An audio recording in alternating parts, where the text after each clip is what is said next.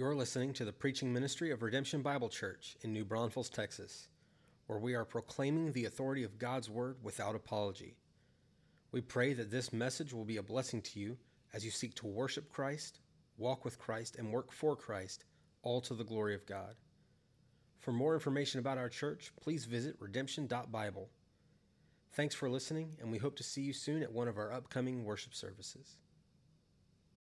Turn in your copy of God's Word then to John 5:30-47. John 5:30-47 is where we will pick back up. If you're new to Redemption or just joining us today, we've been working our way through John's Gospel in this series called Come and Believe, where John, the disciple who's writing this book, really has just one purpose for us, that we would believe that Jesus is the Son of God, and that by believing we would have life in His name. And last week, as we've been working our way through, we entered into one of Jesus' classes. Into his classroom, we took our desk, we pulled out our notes, we pulled out the scriptures here, and Jesus had some lessons to teach us about who He is and what authority He has. We had a theology lesson, a systematic theology, as we covered topics on the Trinity, and Christology, or who Jesus is, and soteriology, how we are saved, and even into eschatology, or what we believe about and what we hope for in the end. And through the class, Jesus really made three massive claims, if you remember from last week. He claimed these things about Himself, that He was equal with the Father, and therefore must be honored as God. He also claimed that He was sent from the Father, and thus we must believe that He is the Savior. And finally, He claimed that He is the Son of Man, Daniel's Son of Man, and so we must anticipate our resurrection for the authority that He has. But here's the thing, class isn't over. The text continues on, John 5 continues on, and today we come to the second half of the class. It continues on. For in the first class, Jesus made some claims about Himself, the claims that I just said. And you and I both know that many people make claims about themselves, do they not? Children make claims on the playground about who's the best baseball player, about who is the strongest, and they make claims without any sort of proof, without any sort of witnesses or validation. And that's not just something on the playground. Media makes assertions or claims all day. Your feed, your TV screen are inundated with the assertions or the claims that they make without proof or without any valid witnesses, right? News anchors will make assertions about our economy and then interview some random person off the street in order to back their claim. Talk shows are built on this. Athletic talk shows in particular are built on this, about making assertions about who's the best or who's the worst or who they should trade for or what they should do or why this coach is a bonehead or why this coach is the greatest coach of all time. And it fills the airwaves day after day, hour after hour, and we're taken in by these assertions. And Jesus knows this. He knows our propensities in these ways, and so He makes an argument. He doesn't just assert some things about Himself, for an assertion is different than an argument, for an argument is a claim backed by credible witnesses and proofs to back that claim or assertion up. And so the second half of the class today, as we come into it, is now Jesus laying out the witnesses for us, leading us through the evidence of who He is and what authority He has, and therefore what our life should look like in light of who He is. And so we could just say this simply about the second part of class, that numerous witnesses validate who Jesus is and what authority He has. Write that down. It's in your notes there. It's just the second half here of numerous witnesses validate or authenticate who Jesus is and what authority He has. So come to the text. Write that down, but then come to the text. I want to read it for us so you can see what Jesus is pleading with us here, and then we can consider them for ourselves. Listen and follow along in your Bible. I'm going to read it here. John 5:30-47 say this. I can do nothing on my own. This is Jesus speaking, remember. He's teaching us. As I hear, I judge, and my judgment is just, because I seek not my own will, but the will of Him who sent me. If I alone bear witness about myself, my testimony is not true. There is another who bears witness about me, and I know that the testimony that He bears about me is true. You sent to John, and he has borne witness to the truth. Not that the testimony that I receive is from man, but I say these things so that you may be saved.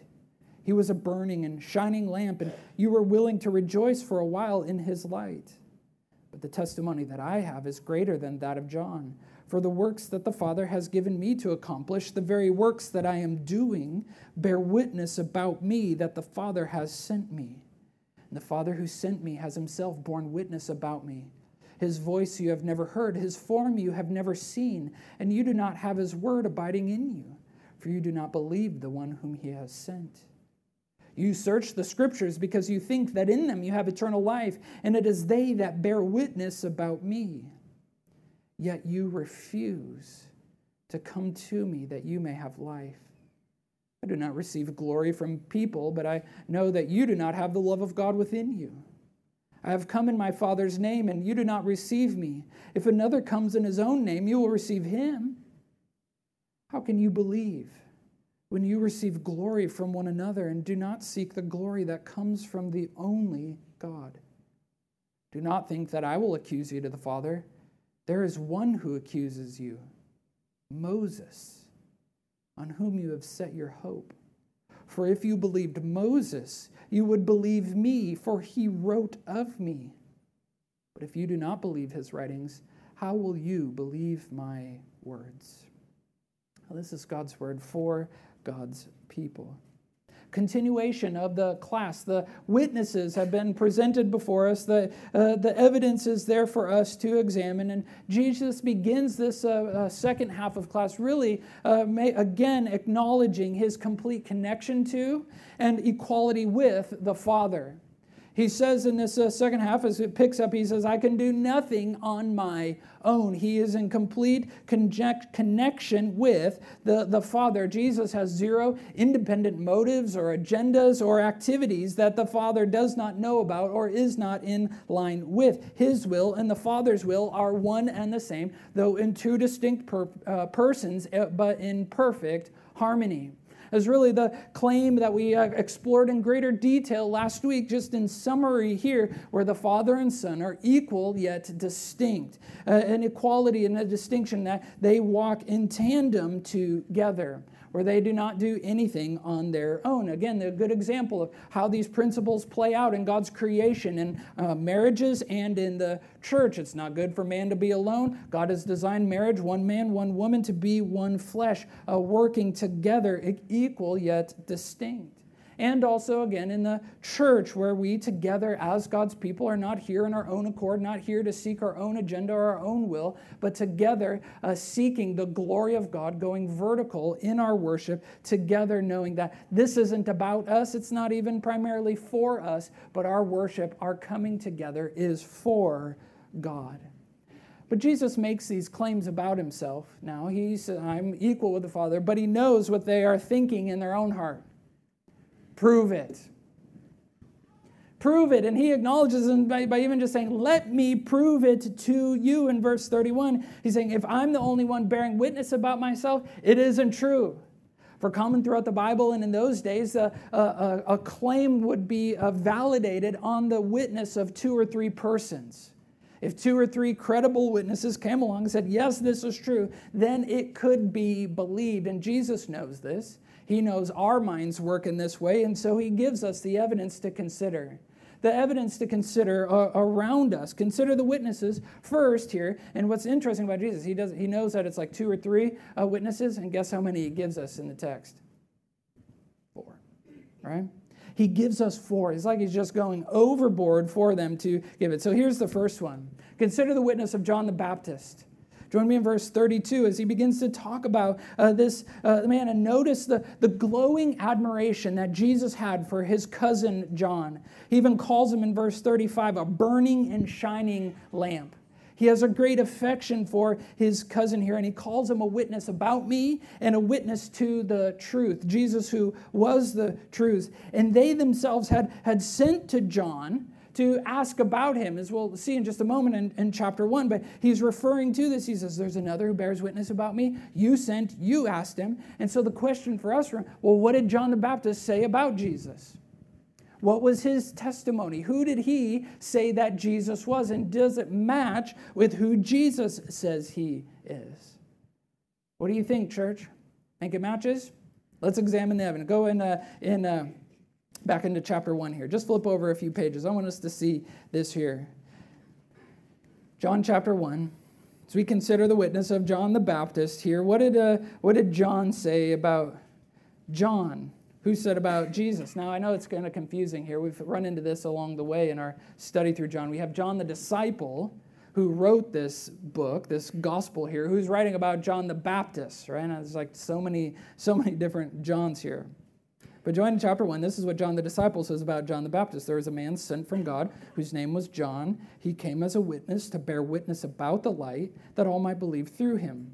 This is verse 8 now. He was not the light, but came to bear witness about the light. The true light, which gives light to everyone, was coming into the world. So John came as a messenger to shine light on the true light, who was Jesus, right? And so what did they do? They go and ask Jesus. Then later hear about it in verse 19. Just come down to it and says, "This is the testimony of John when the Jews sent priests and Levites from Jerusalem to ask him, 'Who are you?'" Now that's what John is referring to, or Jesus is referring to rather, back in chapter 5. You sent to John. You asked him. What did he say?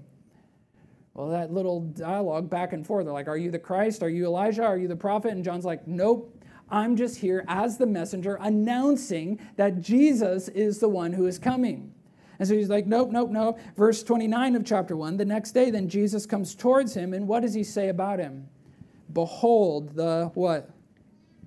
The Lamb of God." You got it. "Who takes away the sin of the world." But not only this, go down to verse 34. What else does he say about Jesus? "I have seen and have borne witness that this is the Son of God." Now, he has a consistent witness because the new day comes up in verse 35. It's the next day, and guess what John the Baptist again says about Jesus? Next day, John was standing with two of his disciples, verse 36, and he looked at Jesus as he walked by and said, on repeat, "Behold, the Lamb of God." Over and over, John's consistent witness is this is the long-awaited Messiah.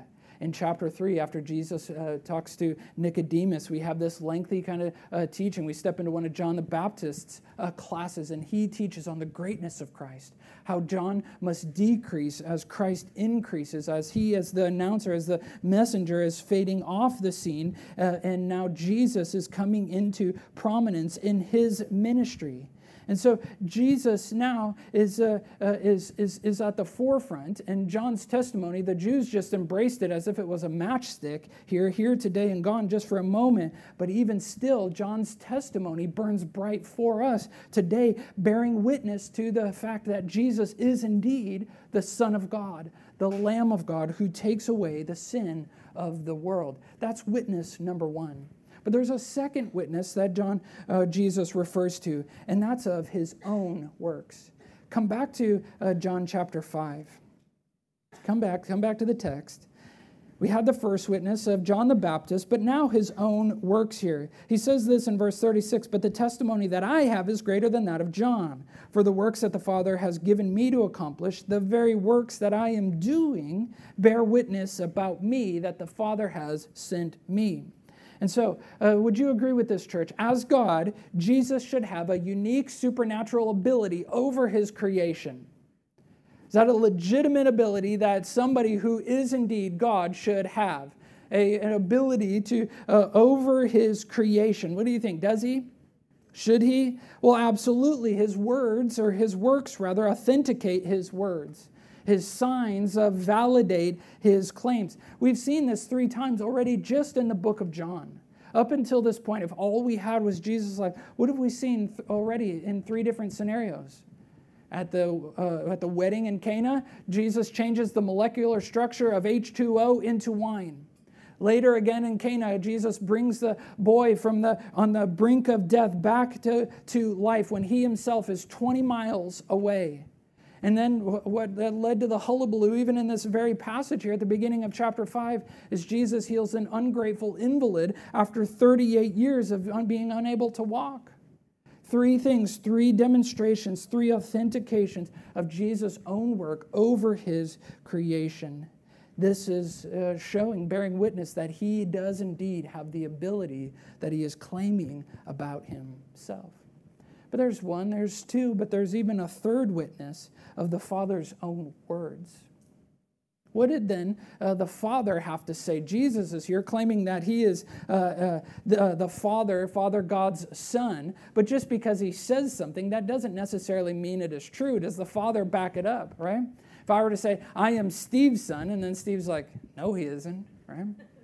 He would need to validate that or say it. And so he says in verse 37, the Father who sent me has himself borne witness about me. Those voices you've never heard, his form you've never seen. And so what is he referring to? When did the Father validate this claim? At Jesus' baptism. At Jesus' baptism, though only mentioned here in the book of John, it's referred to more specifically in Matthew chapter 3. And now likely the Jews that are here at this were not there at his baptism to hear the Father's voice, nor see the form of the Holy Spirit take on the form of a dove, nor have they seen some other physical manifestation. But the Father authenticates this in Matthew chapter 3. Turn over there for just a second so you can see it. Matthew's the first gospel. Just go backwards a little bit. Find John, then Luke, then Mark, and then Matthew. Chapter 3. And the story begins in verse 13. Let's see what the Father has to say about Jesus, the Son. It says this, Matthew 3, beginning in verse 13. I found it. It says this, and Jesus came from Galilee to the Jordan to John to be baptized by him. John would have prevented him, saying, I need to be baptized by you, and do you come to me? John knew the hierarchy here. But Jesus answered him, let it be so now, for thus it is fitting for us to fulfill all righteousness. And then he consented. Verse 16, but when Jesus was baptized, immediately he went up from the water, and behold, the heavens were opened to him, and he saw the Spirit of God descending like a dove and coming to rest on him. And behold, a voice from heaven said, this is my beloved Son, with whom I am well pleased. It's one of those moments where we, maybe you've said this very thing to the Lord, like, well, Lord, if you want me to do that, you'll have to open up the heavens and speak audibly. I'll never move. I'll never do that. I won't have any more kids. You will have to open up the heavens and speak, right? Well, here we have the heavens opened up. The Father has spoken. This is my Son in whom I am well pleased. The Father authenticates the claims of Jesus. We have the witness of John the Baptist, Jesus' own works, the Father's own words, and yet there's a fourth one, the very Word of God itself. Look how it continues on in verse 38. He says this, you do not have his word abiding in you, for you do not believe the one whom he sent. You search the Scriptures because you think that in them you have eternal life. And it is they, the Scriptures, that bear witness about me. See, here's the thing, church. They're blind to what the Scriptures are teaching. Though they have immersed themselves in it, many of those sitting in class likely had memorized massive portions of their Old Testament. They knew this inside and out, searching it diligently, and yet they can't see Christ as the unifying theme of it all. Though it bears witness to him over and over as the long-awaited hero that they anticipate, as the one who makes all the stories and all the war and all the things that are happening. He's the one who makes it all make sense. He's the one who fulfills the law's every demand. They can't see him. Though he is referred to and a fulfillment of so many different things in the Scriptures. Jesus, he's the snake crusher of Genesis 3. Jesus is the promised heir of Genesis 12. He's the Lion of Judah of Genesis 49. He's the great I am of Exodus 3. He's the Passover lamb of Exodus 12. He's the atoning lamb of Leviticus 16, the greater prophet of Deuteronomy 18. Jesus is the Redeemer, referred to in Ruth chapter 3, and the reigning promised king from David's throne in 2 Samuel 7. He's the priest of Melchizedek in Psalm 110 and the suffering servant of Isaiah 53 and the authoritative Son of Man of Daniel 7. And just those are a sampling of the Old Testament witnesses to Christ of who he is and what authority he has. Do you think the evidence is plentiful, church? Are there witnesses that Christ is who he says he is, as the Son of God, as our Savior, and he has an authority over our lives, an authority to save us? Evidence is plentiful. The witnesses are massive. And I feel like in some ways Jesus has taken us into a class and we're like one of those movie detectives that you see with their evidence board. You know, it looks like this with all the newspaper clippings at the red thread connecting it and underlines and circles and all that. See, the witnesses, the evidence is abundant. There are many that would back up in a claim, or Jesus claims that he is God. But church, let me just ask this. As you are listening and as you've read this, what is the tone of Jesus' teaching here? Is his classroom just instructive and informative? What's the classroom atmosphere like in Jesus' teaching here? It's kind of tense, isn't it? There's a tension here as he's making his case. He's also accusing those who listen. He's accusing them for their rejection of the evidence. Or even in verse 40, look what it says. He says, "Yet you refuse to come to me that you may have life." It's clear here. The witnesses are before us. There's a multitude of them, and yet they refuse. Why?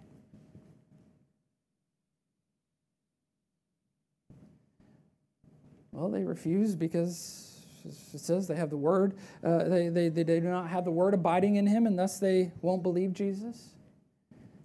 They refuse because they do not have his love residing in them, and thus they reject Jesus. They refuse because they're seeking not God's glory, but their own glory. And they refuse because they do not put their hope in God to save them, but in their ability to memorize and to know the Old Testament. And thus they refuse. And even in the tone and the tension here, it should cause us to not only to consider like the witnesses around us, but to examine the evidence within us. To examine that evidence within us. See, we can even give a head nod to these facts. So, all right, I'll give you that, Jesus. Maybe you are who you say, or I believe the witnesses are there. I can't deny the evidence. But we can give a head nod without there ever being any sort of heart change. Without there being any sort of transformation here, which is ultimately what Jesus is after. He's poking holes in their study of Scripture. He's poking their holes in their understanding, in their self-righteousness, that they would examine what the condition of their own heart is to see if they do indeed believe. See, these truths, these claims that Jesus made aren't just words on a page. They're not just words for our ears, nor is his authority just something that we begrudgingly come under. But no, he is a God whom we love, and his authority, his word is something that we delight in, that he leads us into what is good. Into what is good. And so how do we know? Well, how do we know? Can we get at the heart to see God do this work, to be convinced of the witnesses and to be convicted by who Jesus is and to live then in light of it? Well, and even in Jesus' accusations, we can kind of frame them with these 4 heart-penetrating questions that Jesus makes towards the Jewish people in his class, and for us today, even as we listen, as we examine the evidence. Here's the first question: Does God's word abide in me? Does God's word abide in me? I read it just a moment ago here, but Jesus accused me. He's like, you don't have God's word in you. You search and search, but you don't believe because it's not abiding in you. What do we know about this book, church? The book that we hold in our hands. It's our food, is it not? It's our lifeline. It's where we find our soul nourishment. Without a regular intake of the Word of God, our soul withers away. In the same way that our bodies would shrivel up and wither away without proper nutrients and nourishment that we give to it each and every day, so too our soul withers without the Scriptures. So why we need to consistently abide in the Word so that it abides in us, being in it and saturating our minds with it. And we don't do this just merely because we have to. That's the mistake that the Jewish people had made. They were doing so just to earn their salvation. Though sometimes, I know even when we don't want to, we just need to do it because it's a discipline. We know that it's good for us, but it's our heart posture in it. We don't intake God's word. We don't abide in it just because we have to, because we're trying to earn our salvation in some way. No, we do so because we get to. Because we have God's word here to feed us. And unlike really any other time in human history do we have access to the word of God here. We do so because we know God meets us in the pages of his book.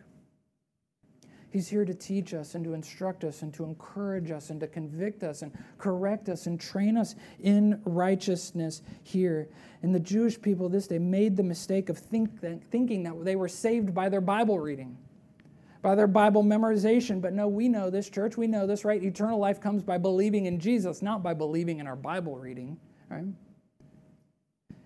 And yet, as God's word abides in us, as we take it in, as we chew on it, as we think on it, as we make our decisions in light of it, as we lead our life underneath its authority, as we bring our emotions under check within it, as we shape our thinking by it, as we then not only intake it, but we also output it and we encourage others with it and we help others with it. And then our own soul is in turn, even in those moments, warmed by it and instructed by it. We know that it is abiding in us in the manner that God intended it to.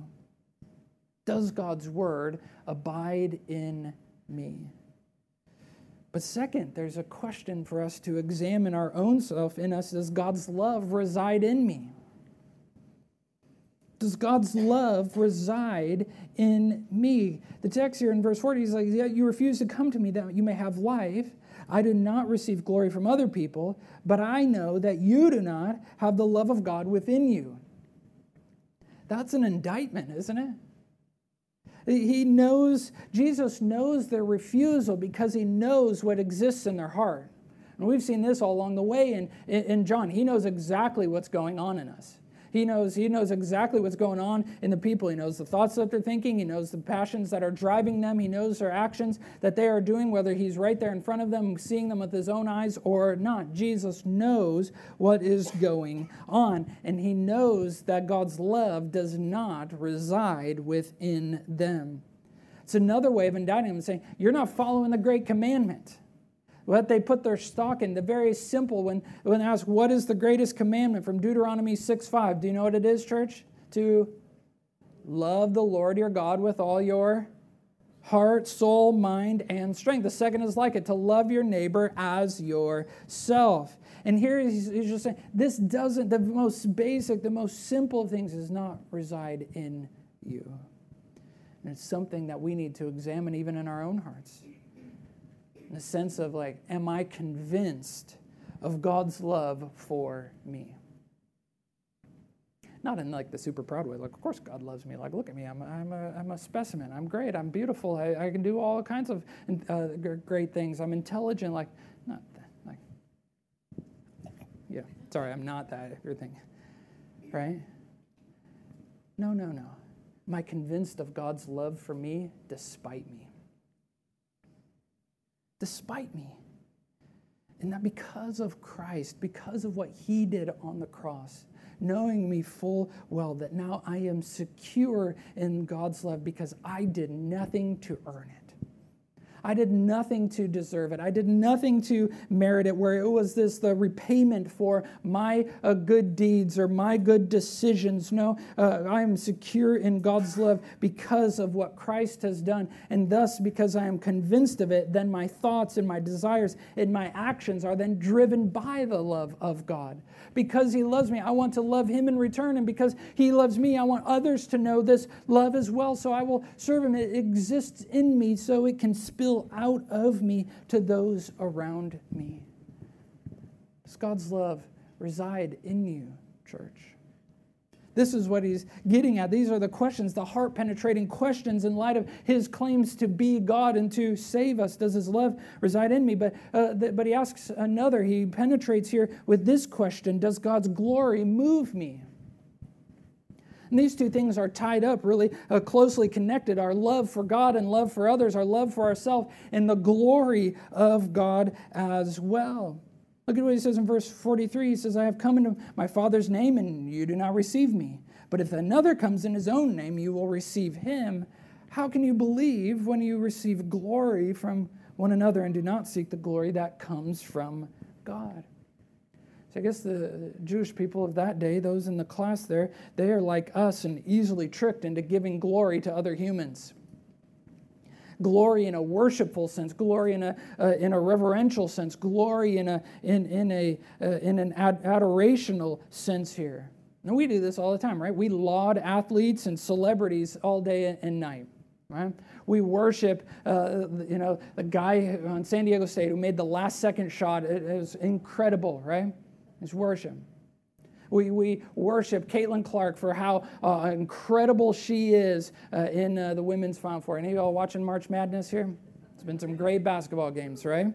And we laud them, and maybe you're not into sports, but we're easily tricked into worshiping like the super moms on Instagram that seem to think that they have it all together, and we put them on a pedestal. We pay kids millions of dollars for their name, image, and likeness. Furthermore, as verse 44 tells us, we love recognition ourselves. We love distinction, don't we? We love to be noticed for how great we are, how intelligent we are, how super we think we are. And Jesus seems to say in verse 44 that this is a hindrance to our belief. How can you believe? How can you believe Jesus is God and give him glory and honor when you're just seeking it for yourself? And so the question lingers, like, how moved are we then by God's glory? How quick are we to serve when no one else sees but God, where nobody will get the credit because we are anonymous and the only one anyone knows to thank is God himself? See, it's not titles, nor promotions, nor influence that move us into faith, nor to service. Or we being recognized. No, rather, our life is moved by the glory of God. And it's just the simple joy of working for Christ that moves us into serving him, because we truly believe that he is the only God worthy to be worshipped and served. He's told us how to do that. He's told us the heart. He's shown us here that he is God. He's told us in his word, and yet this is a word that they, in this class there, Jesus had, they'd fouled it up pretty bad. So much, though, that they even thought that they had mastered the word of God. Did you catch that? When in fact, they stood condemned under it. And that should really sober us up as we come to the end of class here, as we examine the evidence with this final question, like, does God's law condemn me? Does God's law condemn me? Jesus chides them in verse 45. Do not think that I will accuse you to the Father. Right? He already said, I am the judge. I do all these things. But he's like, I don't have to accuse you. My witnesses, all the things, my words, I don't have to. Moses does. It's like a mic drop moment for Jesus. They put all their hope in it. They were claimed to be sons of Moses. They were trying to follow in his footsteps. And this is scandalous to them. More scandalous than what he said to the woman at the well. More scandalous than healing this invalid on a Sabbath when they are beside themselves in it. More scandalous than the claims here that he is God. Now he is saying Moses condemns them with Moses' words. And so what is he getting at?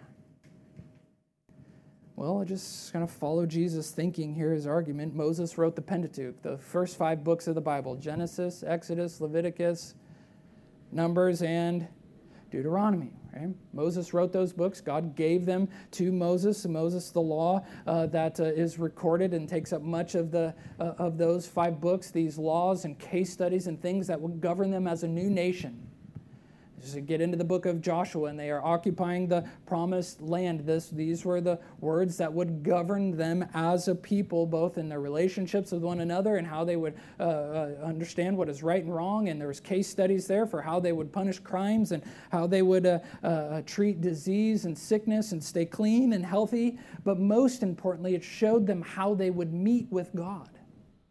How God, in his promise to be in their midst, in their presence, would give them a pathway to come into his presence.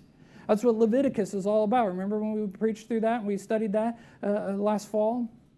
And this is what it was about, that he would be their God. This is what would make them distinct here. That was the point. But over the generations, they had proudly rejected God and turned the law into a show for their own holiness, of how to prove to the people around them that they were better than anyone else.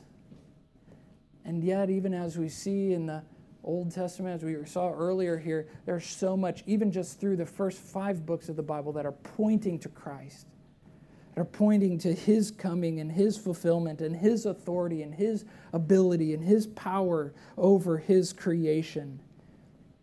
And yet they reject it. They make references to these things and thinking that when it's referring to Christ, that it's about Israel, it's about the nation. Even many Jewish people do this today in one of the most poignant passages in the Old Testament, Isaiah 53, that just lays out Christ's crucifixion and what happens there. It would make about themselves as a nation, and it's tragic.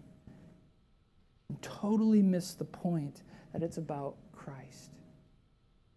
Totally miss the point that it is about Christ and his righteousness, and that even under the law, we all stand condemned. You know, and we measure our lives by just the 10 Commandments, as Jesus would take the rich ruler in Luke chapter 14, and we measure our lives by them.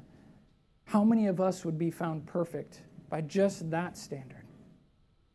How many of the Jewish people here that he is talking to, how many of them would be found guilty, condemned for breaking even just one? And thus God's law condemns us all in our sin. Note here the distinction. Jesus doesn't condemn. He told us that in John chapter 3. He came to judge. He will judge, but the condemnation is he doesn't need to. The law condemns our own deeds, our own actions, our own thoughts condemn us. Them, me, you, all of us, all humanity. And see, here's the thing. Jesus knew that. He knew that we couldn't do anything about it. He knew that under God's law, he knew that we were helpless and hopeless to save ourselves. We were as helpless to save ourselves as the invalid was to heal himself. And so he came.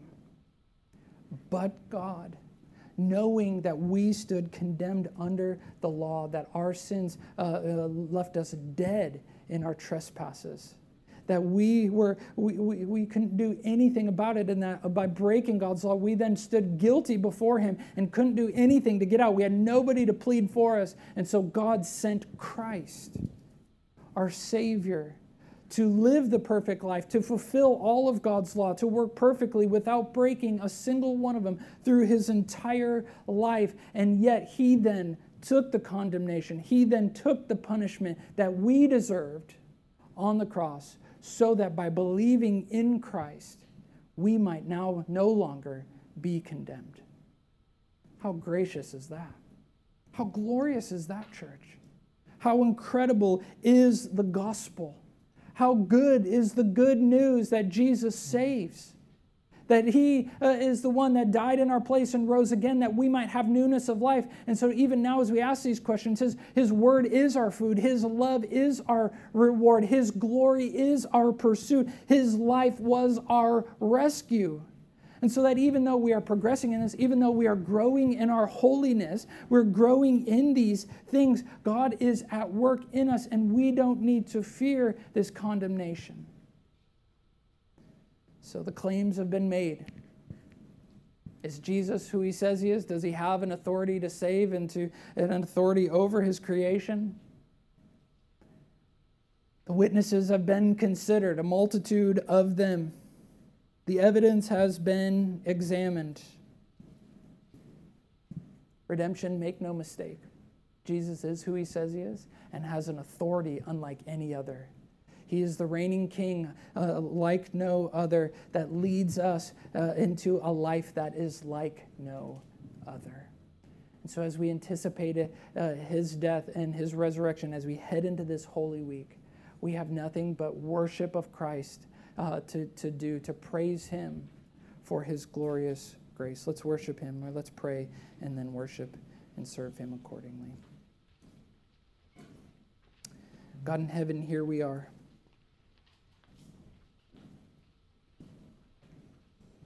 Would you do the work that only you can do in our minds, in our hearts, even as we take in your word? As we take in your claims, as we take in the witnesses, as we examine the manner of our own life, Lord, we need your help. I pray for all of us in here that we would not be among those that refuse to come to you and have life. Who, though the evidence has been spread before us, would reject it. God, do your work in our hearts, that we would repent and believe that you are indeed our Savior, that you are indeed our Lord.